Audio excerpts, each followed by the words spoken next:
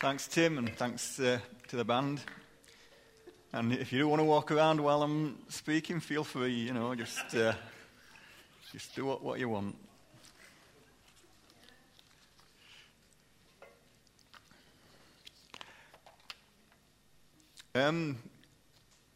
Throughout history, there's a lot of people who were famous for doing things, just a list of people. I'll just read out the names and you'll probably know what they're famous for. You don't need to tell me, but Albert Einstein, well, he was famous for being clever, but William Wilberforce, Nelson Mandela, Marie Curie, Martin Luther King, William Shakespeare, Mother Teresa, and if you live in Barnsley, then you've got to know who Joseph Brammer is, haven't you? It's not just a pub, not just Witherspoons, but famous for inventing the flush toilet. So, and that's something that we're all thankful for, isn't it, I'm sure. It's where would we be without him? But hopefully you all know your Bibles well. And so I'm just going to give a list of people from the Bible. I want you to, if you know who they are, then just don't shout it out, don't give the game away, but just put your hand up if you know who these people are. I should have learned how to pronounce them, but I need to get my glasses on to see them as well. Shammua, Shaphat, Igal, Palti, Gadiel, Gadi, Amiel, Sethua, Nabi, and Guel. The trick is you've got to pretend that you know how to say it, but I can't bluff it, so I just... Neil knows who they are. Anybody else know who they are? Right. So there's another shorter group of people. If you know who these are, then just put your hand up. Joshua and Caleb. Who's heard of them? So there's a lot more people have heard of the second group of people, a small group of people. The first group of people, you've probably read it, you've read the names many times, but the names have not stuck out to you. But as someone you knew, then the first group of people, the people who we largely forget, they were the group when Moses sent into the land of Canaan. He sent them out to look at the land, to spy out the land, to see the land that God had given them. And they were the group of people who didn't have the faith to believe that what God had given to the people that they could take. Joshua and Caleb, on the other hand, they believed and they trusted in God, and they said, we can do what God has given us. We can take hold of it.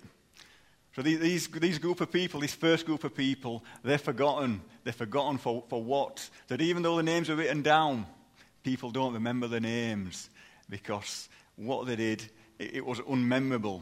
They didn't do anything memorable. They just had disbelief, really.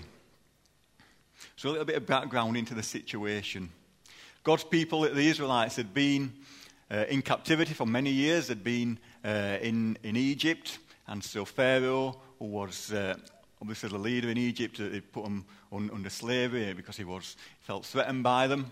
And so under Moses, God led out his people out of slavery, and now he gave them the promised land. They were going to go into this land of promise that God had given to them. And he made this promise that this land was for them. We're going to read from the book of Numbers. Let's read a few verses. We're going to read from verse 1 to 3, and then we're going to read a bit further on in the chapter. It says, the Lord said to Moses, Send me some men to explore the land of Canaan, which I am giving to the Israelites. From each ancestral tribe, send one of its leaders. So at the Lord's command, Moses sent them out from the desert of Paran. All of them were leaders of the Israelites. Then moving on to verse 21. And they went up and explored the land. And they went through, and there's a big list of names. I'm going to move on to verse 23. When they reached the valley of Eshcol, they cut off a branch bearing a single cluster of grapes. Two of them carried on a pole between them, and along with some pomegranates and figs.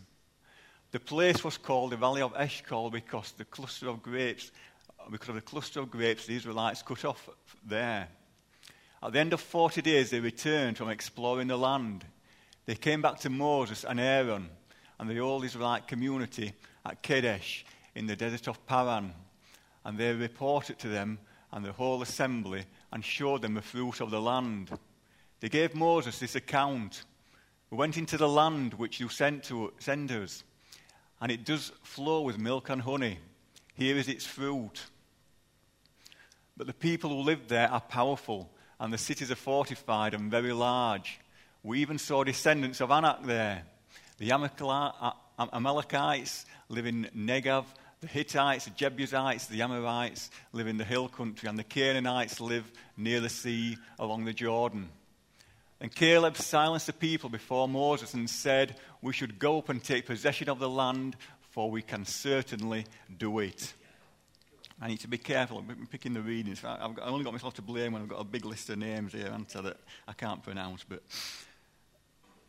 God had said to his people, "This is the land I am giving to you. It is yours for the taking. All you need to do is to go forward and take hold of it." It said in verses 1 and 2, it says, "The Lord said to Moses, send some men to explore the land of Canaan, which I am giving to the Israelites. From each ancestral tribe, send one of its leaders." And so this land was theirs, but these 12 people who went out, they were sent out to explore the land, to see what the land was like. Sometimes they're called spies, not in the James Bond sense, but that they were just out to explore the land, and they were going to report back what it was like. And just as these 12 people went into the land, they discovered that just as God had said, just as God had promised, it was a fertile land. It was a very good land, a land that was good. A land, as I said, a land flowing with milk and honey. That's a picture language that means a fertile land. It means a land that basically with lots of good things on it. They brought back a single bunch of grapes. Now, this is not the bunch of grapes that you fetch from Tesco. I like big grapes, but these were big grapes. It took 2 men to carry them on a pole. They brought back pomegranates, and they brought back figs.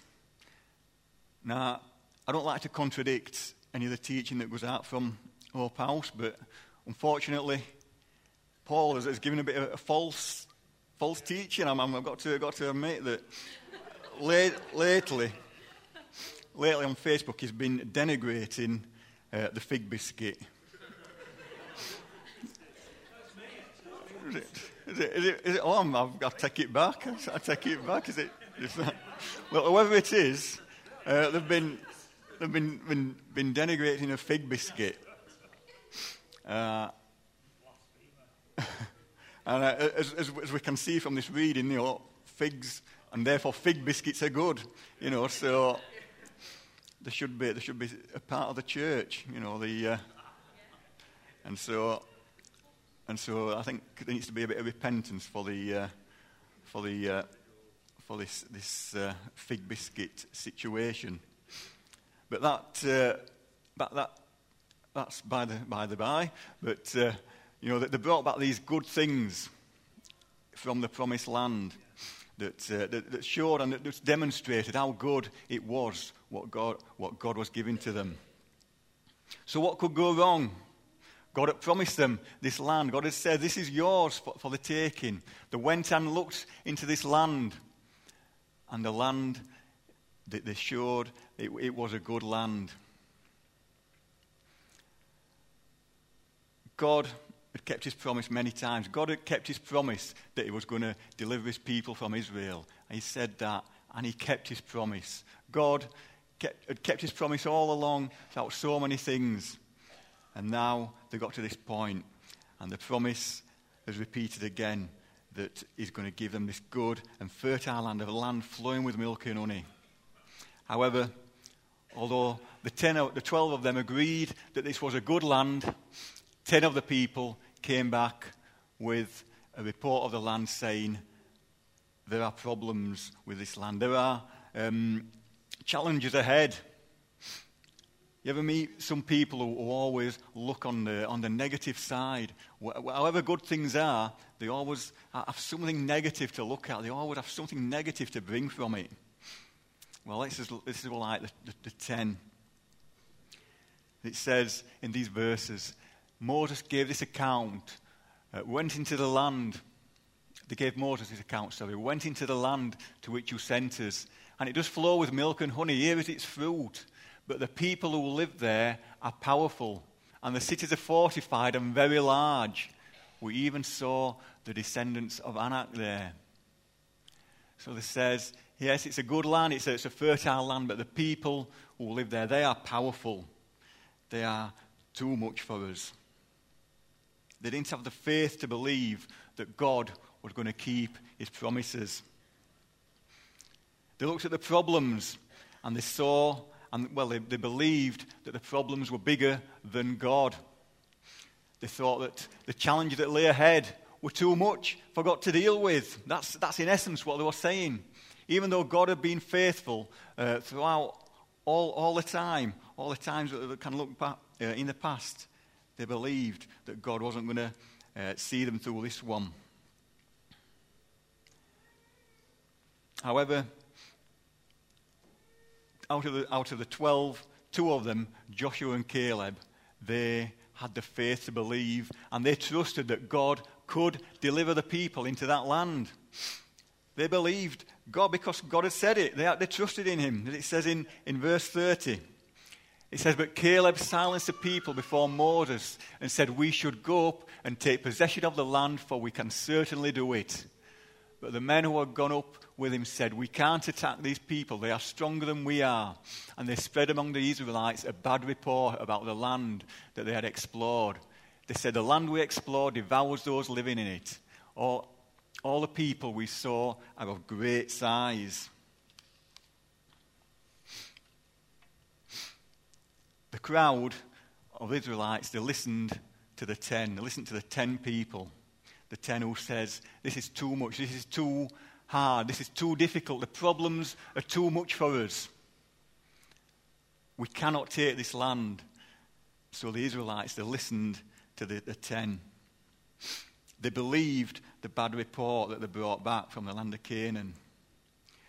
Joshua and Caleb, however, they continued to encourage the people, and they tried to encourage them to take hold of what God had given them, to take hold of the possession. It was the good land. They encouraged the people to believe that it's not only good, but God has given it into our hands. God has given it to us. Actually, when you look at the stories, the accounts, all 12 of them agreed that the land was good. Everyone was agreed in that. But it's just the 10 didn't deny the goodness of the land, but they did look at the challenges that taking the land would entail, and that became their focus. The problems were too great. The giants in the land were too big. They are too strong, and we are too weak. That was their assessment. We cannot take this land. And they took the focus away from God, and they stopped looking at God, and they looked at the problems instead. Joshua and Caleb still saw the goodness of the land that God had promised them. And they also didn't deny the challenges that there were ahead of them. But yet, they believed that God was bigger than the problems. We should go up at once and take possession of the land, for we certainly can do it. That's what they said. So what is the difference between these two groups of people? The first group looked at the situation that they faced, and they liked the land, but they were overwhelmed by the difficulties that they faced. They were overcome, that they let the difficulties distract them. Joshua and Caleb saw the goodness of the land, and they didn't deny the challenges. They didn't pretend that they didn't exist, but they believed that God was bigger than that. They believed that God was able. They believed that God could deliver them into what he had promised. God was going to keep his promises. That's what they believed. But as we said, the people listened to the 10 rather than the 2. And if we listen to unbelief, And it can be contagious. You know, if we focus on that, if we focus on doubt, if we focus on the things that would turn us away from God, if we focus on the things that are difficult and hard, then that becomes our focus. But if we focus on faith, if we focus on God, if we focus on Jesus, then that's contagious as well. And it can be contagious to one another. When we spur one another on, we encourage one another, then it's contagious. And so the way we are and the way we act towards each other, then it rubs off on it, and it's contagious. Whether we're negative, whether we have that negative outlook and an outlook that lacks faith, or we have that outlook that has a belief that God is able to do what he promises. Often when I'm getting ready to preach, when I'm getting ready to speak, somebody speaks a week before, and they say what I'm going to say in the following week, and that's what happened last week. You know, Paul, he said a lot of what I was preparing to say, and it's usually Jo. She usually nicks my sermon, you know, but hopefully it's because, well, I believe it is because God has got something to say, and he wants to reinforce it. He wants to say the same thing, and because sometimes we don't listen, and we need to take it on board. And, you know, and Paul mentioned last week about, you know, just because we follow Christ, just because we trust in Christ, doesn't mean that we're problem-free. It doesn't mean that when we trust in him, that all those problems will disappear. Wouldn't it be nice if that happened? Wouldn't it be nice if when we receive Jesus, if that was a path to not having any problems? But it's not. I made a comment recently to someone that I made it online that I've followed Jesus for a number of years, and he has never let me down. We sing it in one of the songs, don't we? We sing, "He's never let me down." I made that comment that he has never let me down, and they made the comment back to me. They said, "Well, that's all very nice for you, but have you ever stopped to consider why he lets so many other people down?"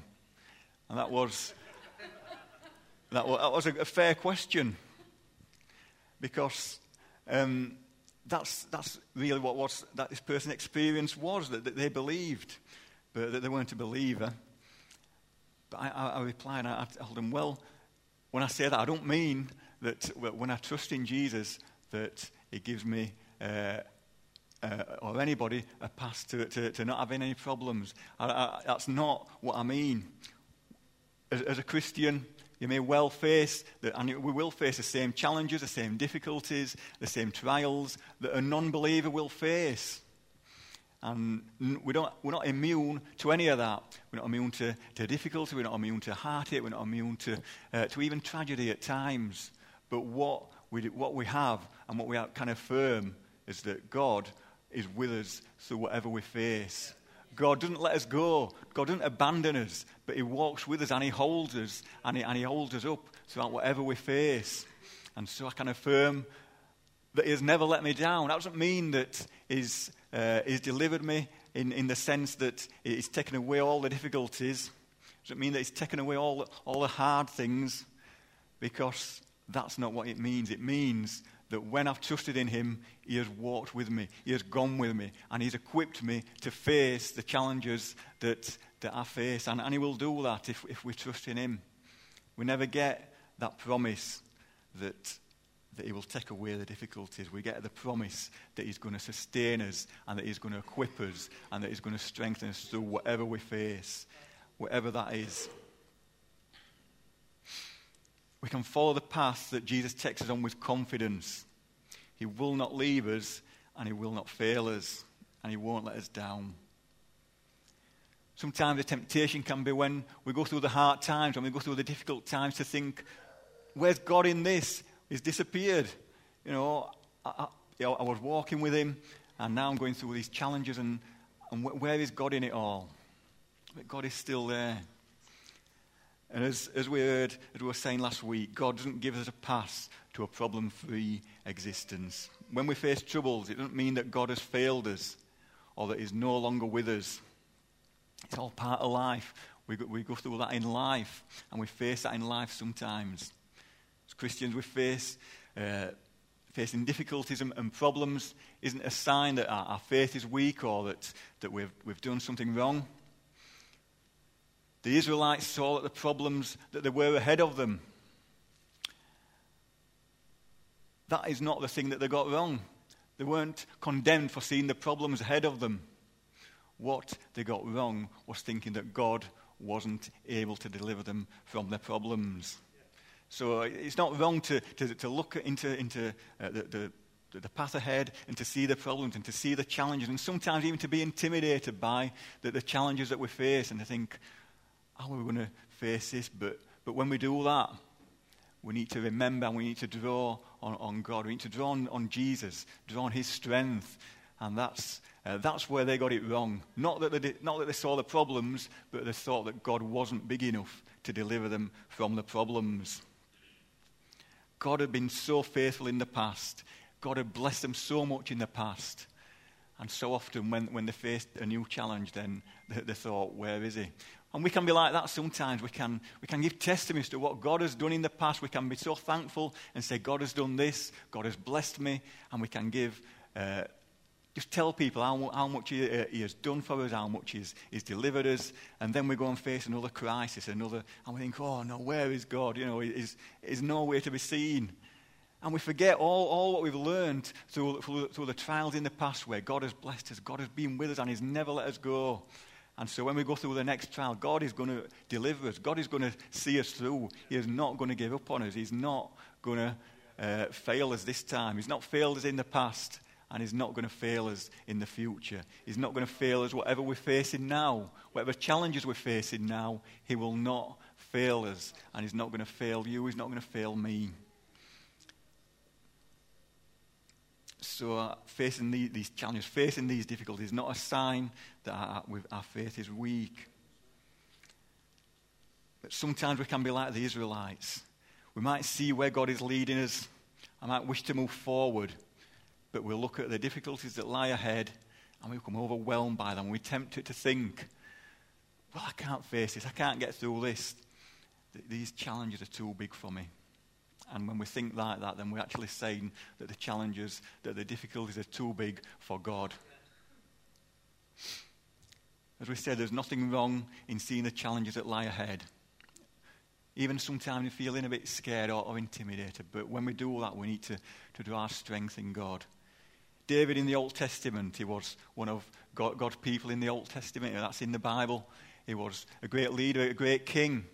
But he went through some real difficult times with his enemies who were against him. At one time, the enemies were against him.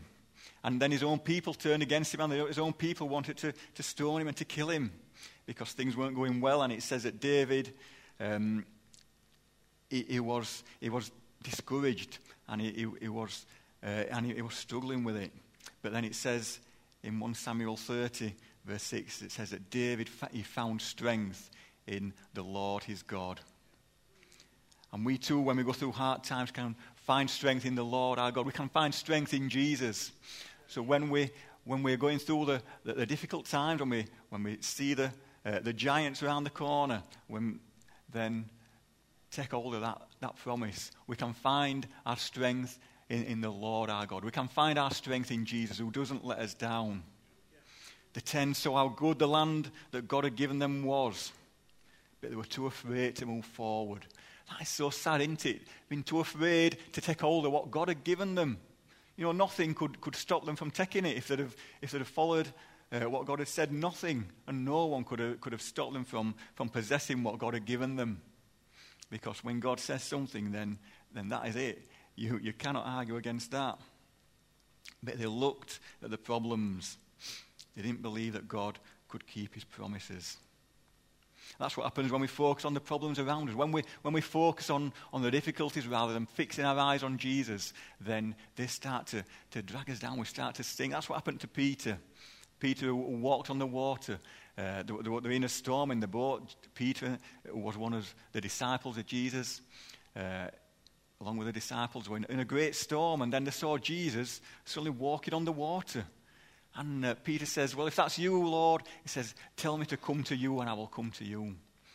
And to his credit, Peter was the only one who had the faith to believe that. Peter was the only one of the 12 who had the faith to say to Jesus, I believe that if you tell me, I can walk on the water. So, let's not condemn Peter because when he walked on the water because Jesus told him to. But then he got distracted. He suddenly realized what he was doing in a sense, and he saw the storm, he saw the waves around him, and he saw where he was, and he took his eyes off Jesus, and then he started to sink in the water, and he cried out to Jesus, Lord, save me, Lord, deliver me. And Jesus delivered him. But that's why he sunk, because he took his eyes away from God. He took his eyes off Jesus, and he started to look at the problems that there were around him. He took his eyes off Jesus and looked at the storm. And by looking at the problems, the Israelites lost out on God's blessing for them. As a result, God made a vow to them. When they said, we're not going to take this land, the Israelites, they listened to the 10 and they said, we're not going to go forward and take this land. Even though God had promised it to them, even though God had said, you can take this land, this is yours. They said, we're not going to do it. The problems are too much. The giants are too big. The difficulties are too hard. And so we're going to stay where we are. In fact, they started to long to go back to their old life in Egypt, where they were slaves. And so they said, we're not going to take this land. That is the decision that we made. And so because they said that, God made a vow to them, and he said that none of the people, none of that generation of the people who were 20 years old and above would enter that land. Only Joshua and Caleb who had the faith to believe that God would keep all of his promises. And that's really sad that they missed out on what God had got for them. Something that no one could have stopped them from obtaining. But yet they missed out on what God had got. They missed out on God's plan for them. Faith has been defined in the Christian sense as believing God. I think it's a simple definition, but it's a good definition. Simply believing God. Faith is believing God. It's taking God at his word. When God says something, then that's it. That's enough to know that it's true. Sometimes God doesn't show us everything that we'd like to see. We'd like to see a bigger picture. We'd like to see just how it's going to work out. But he doesn't usually show us that. In fact, very rarely will he do that. We might see, have a vision for what the end result is going to be. We might have it, but we'll not see how we're going to get there. We'll not see. He'll show it to us one step at a time. Sometimes he might give us a clearer vision, but what we need to do, whatever God shows us, is go forward in the light that he gives us. However much light he gives us, however much he shows us, go forward and trust in that. What faith isn't, however, is doing our own thing and asking God to then bless it.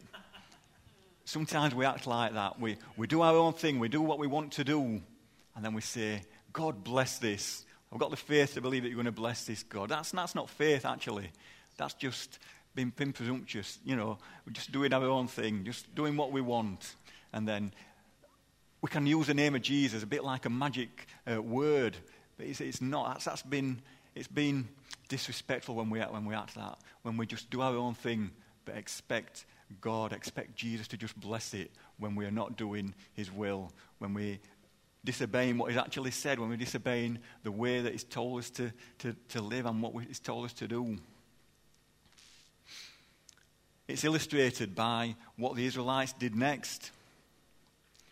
Because when they realized that they've made a big mistake, have you ever made a big mistake and you thought, why did I do that? I once wrote an email, and instead of sending it to the person I intended it to, I sent it to everybody in my address book. And I pressed send, and I thought, what have I done? What have I done? And I read through the email, I thought, what have I put in that? And I'm thinking, have I put anything incriminating?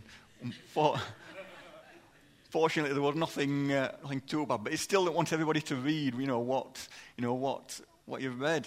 And as soon as you've done it, as soon as you press send, and you think, I wish I could take it back. I wish I could change it, but you can't. Once it's sent, it's sent. You can't do anything about it.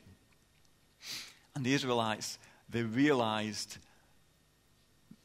that they'd made a mistake, that they should have taken hold of the land. They should have listened to God. They should have taken hold of what God had given them. And so they decided, well, we're going to do it now. We're going to go forward and take this land. God has promised the land to us. But God had already said, he'd made the promise, he'd made the vow, that none of this generation is going to take hold of the land except Joshua and Caleb. And so they were taking hold of it, they were doing their own thing, and they were expecting God to bless it. But God wasn't going to bless what they did, and they failed. They didn't take hold of the land, because by this time, they were too late. Sometimes sometimes disobedience can have consequences. Even as Christians, even as people who are under grace, we've got grace and we're under the grace of God, but still, if we are disobedient, then there can be consequences to it.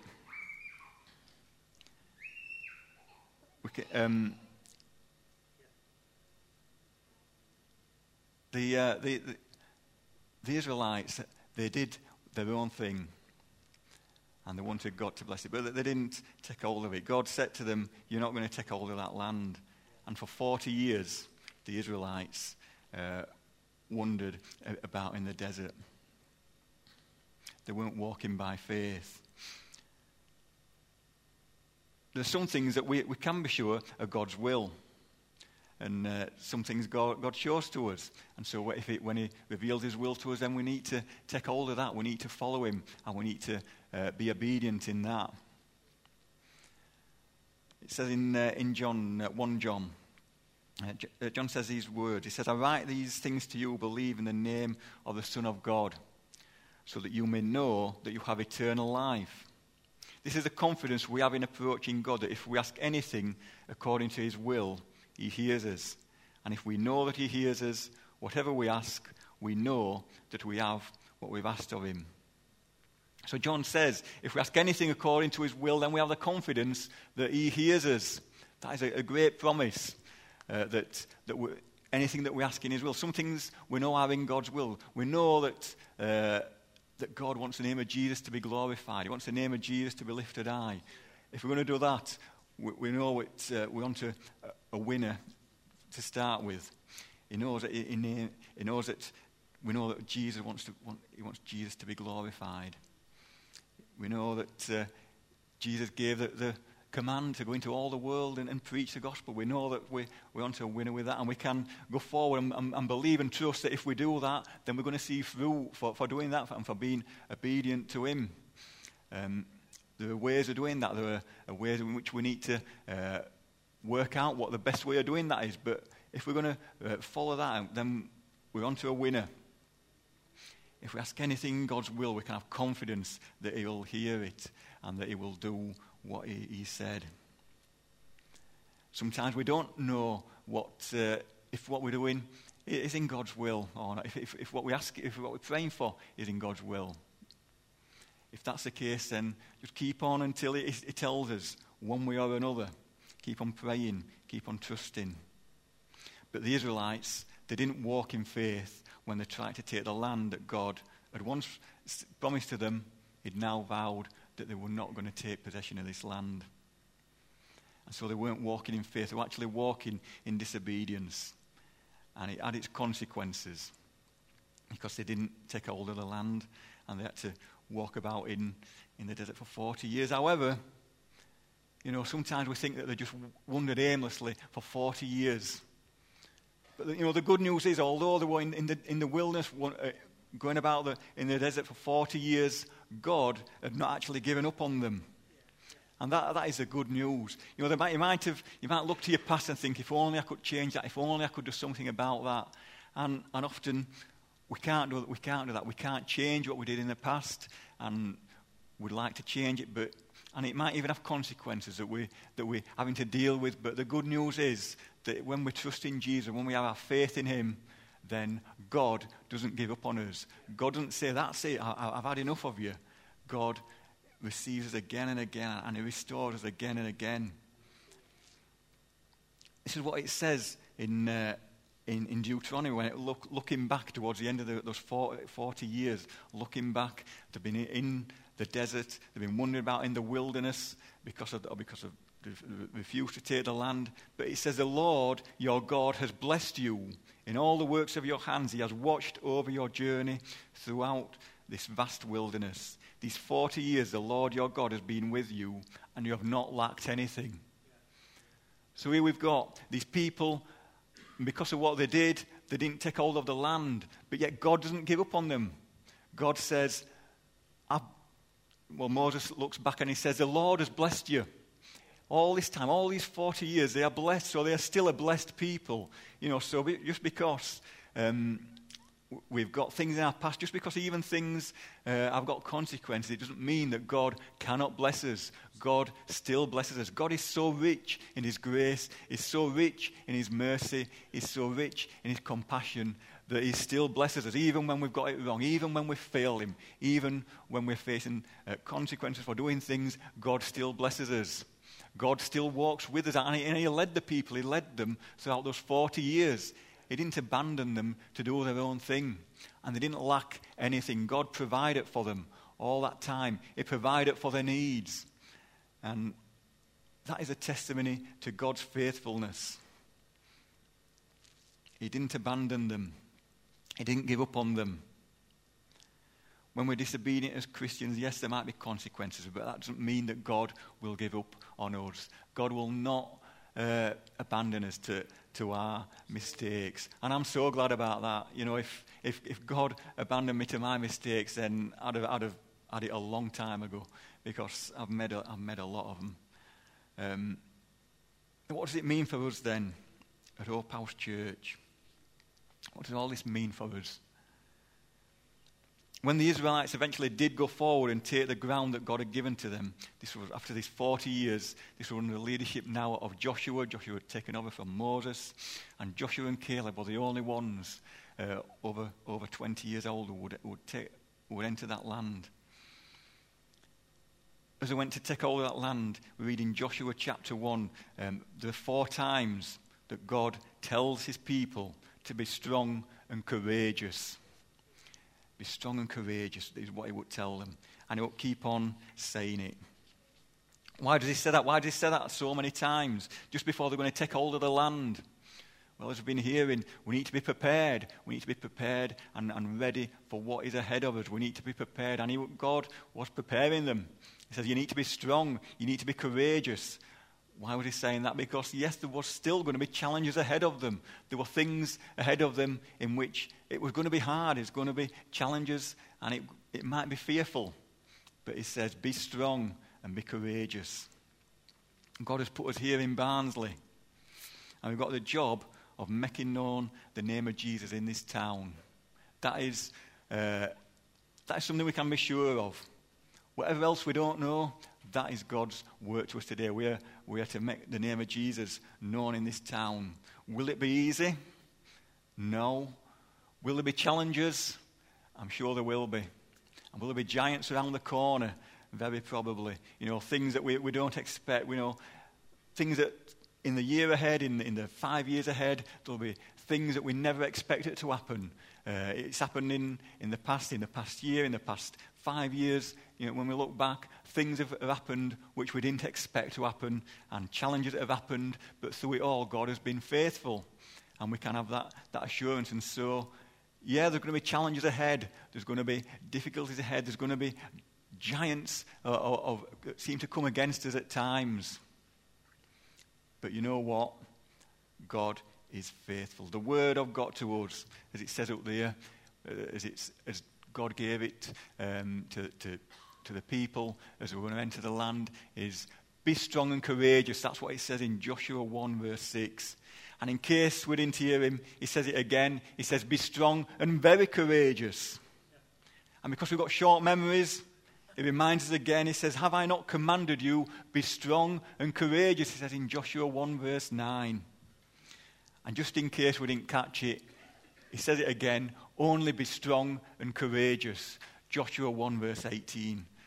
So you know what? If there's only one thing you remember this morning, it's be strong and courageous. Because what we've got ahead of us as a church, as people, we're going to have challenges, we're going to have difficulties, and we need to be strong, we need to be courageous. That's not drawing from our own strength. But it's, as David did, he found his strength in the Lord. We've got our strength in Jesus. Jesus is bigger than the problems that we face, and Jesus can equip us. If the band want to make their way back, please. It's amazing to know that we have got a God who is bigger than all the problems that we face. Whatever he gives us to do, God will equip us. That is good news, isn't it? So we're going to face challenges and we're going to face difficulties. We might be going through trials right now. We might be going through a hard time, and we might be thinking, how am I going to get through this? Well, draw your strength on the Lord. It can sound like a cliche, but really, we need to remember that Jesus can equip us. Sometimes we need to tell others and just have the support of other people as well. People who can encourage us in God, encourage us in the Lord. And so if that is the case, and you might need prayer from other people, just tell somebody, speak to somebody. Sometimes we need to be the ones who just give a word to somebody else and just encourage somebody else who might be going through a hard time. Just encourage one another, spur one another on, and help one another to when we have trouble, just finding that courage, drawing that strength from God. Just ask somebody else to pray with you and just to encourage you to do that. And be the same for others. When they're struggling, when you're seeing somebody and they're finding it hard to see how God is in that situation, and they're finding it hard to believe that God can see them through it, then be the one just to pray with them and just to encourage them and to say, God is going to be with you. He's going to pull you through. He's going to be with you.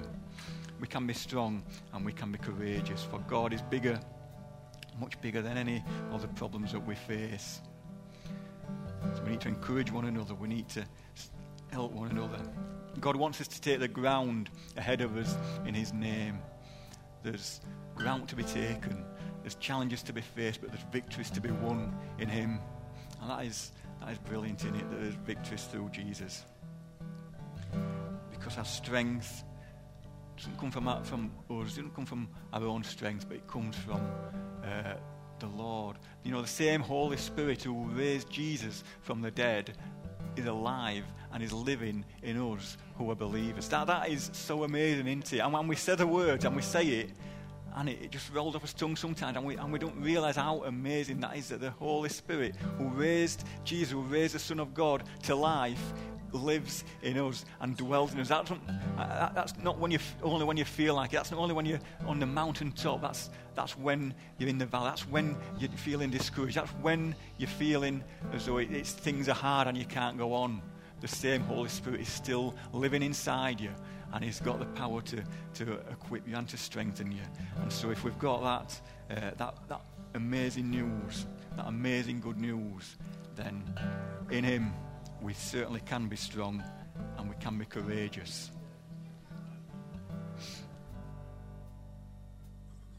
Yeah, that's just so true.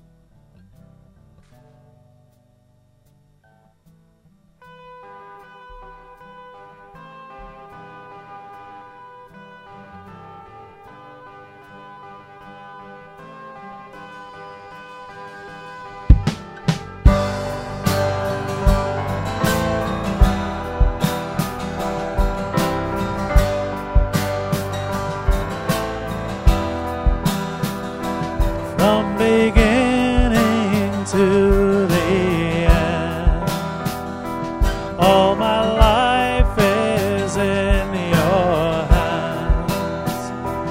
This whole world may hold me down, but it can never drown you out. I'm not merely flesh and bone. I was made for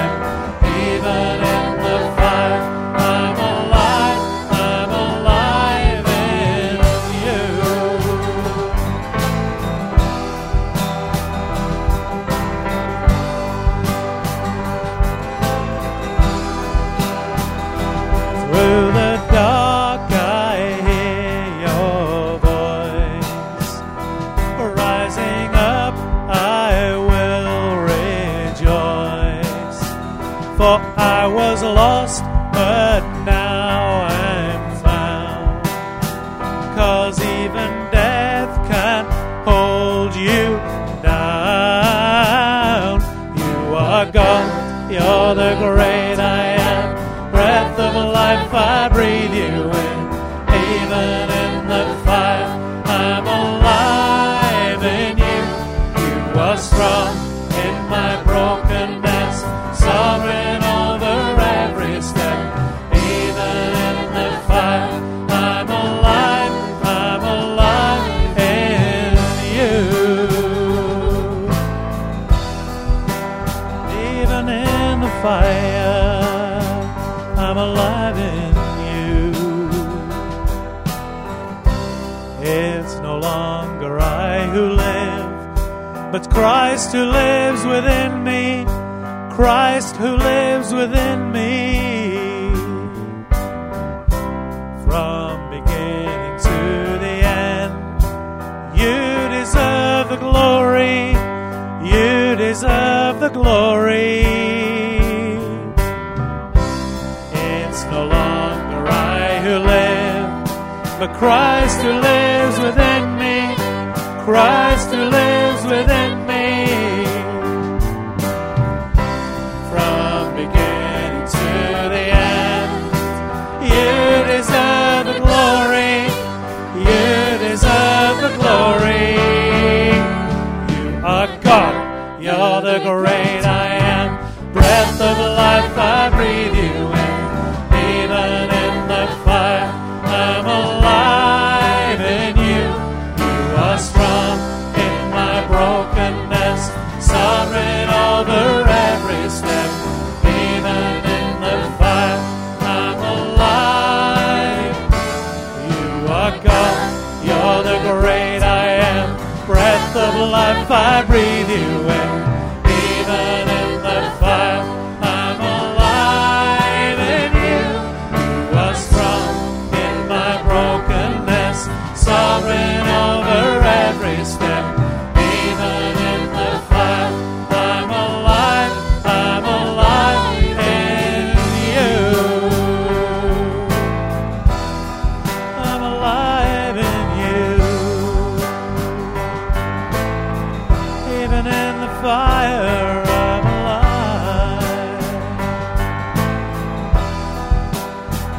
Alive in you.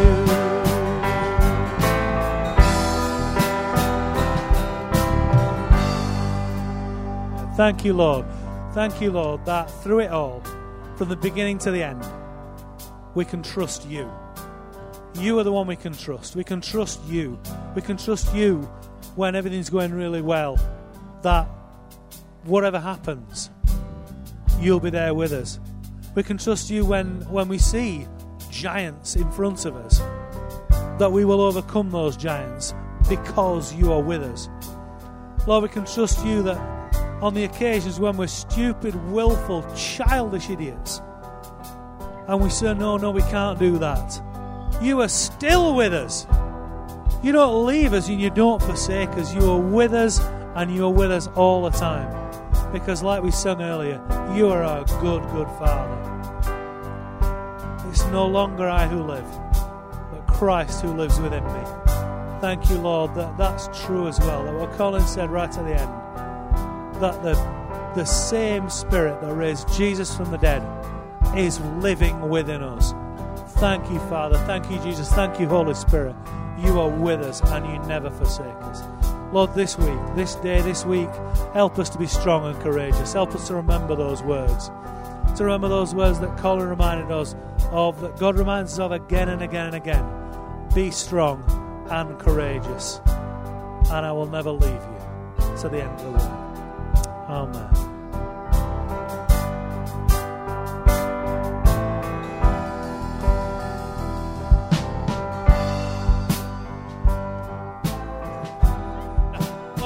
To be truthful, I was just expecting you to stop. But yeah, do you want to go back into it? It's no longer I who live. It's no longer I who live, but Christ who lives within me. Christ who lives within me. From beginning to the end, you deserve the glory. You deserve the glory. It's no longer I who live, but Christ who lives within me, Christ who lives within me. In the beginning to the end, you deserve the glory, you deserve the glory. You are God, you're the great I am. Breath of life I breathe you in. Even in the fire I'm alive in you. You are strong in my brokenness, sovereign over every step. Even in the fire I'm alive in you. You are God, you're the great I am. Breath of life I breathe you in. Even in the fire I'm alive in you. You are strong in my brokenness, sovereign over every step. Even in the fire I'm alive in you.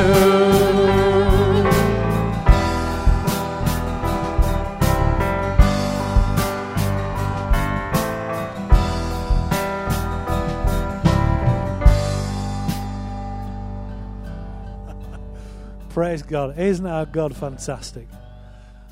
That's it. That's all for our sung worship, our notice worship, our preach worship. Now we're going to do some of that fellowship worship. There's teas and coffees in the back. If you're new to us,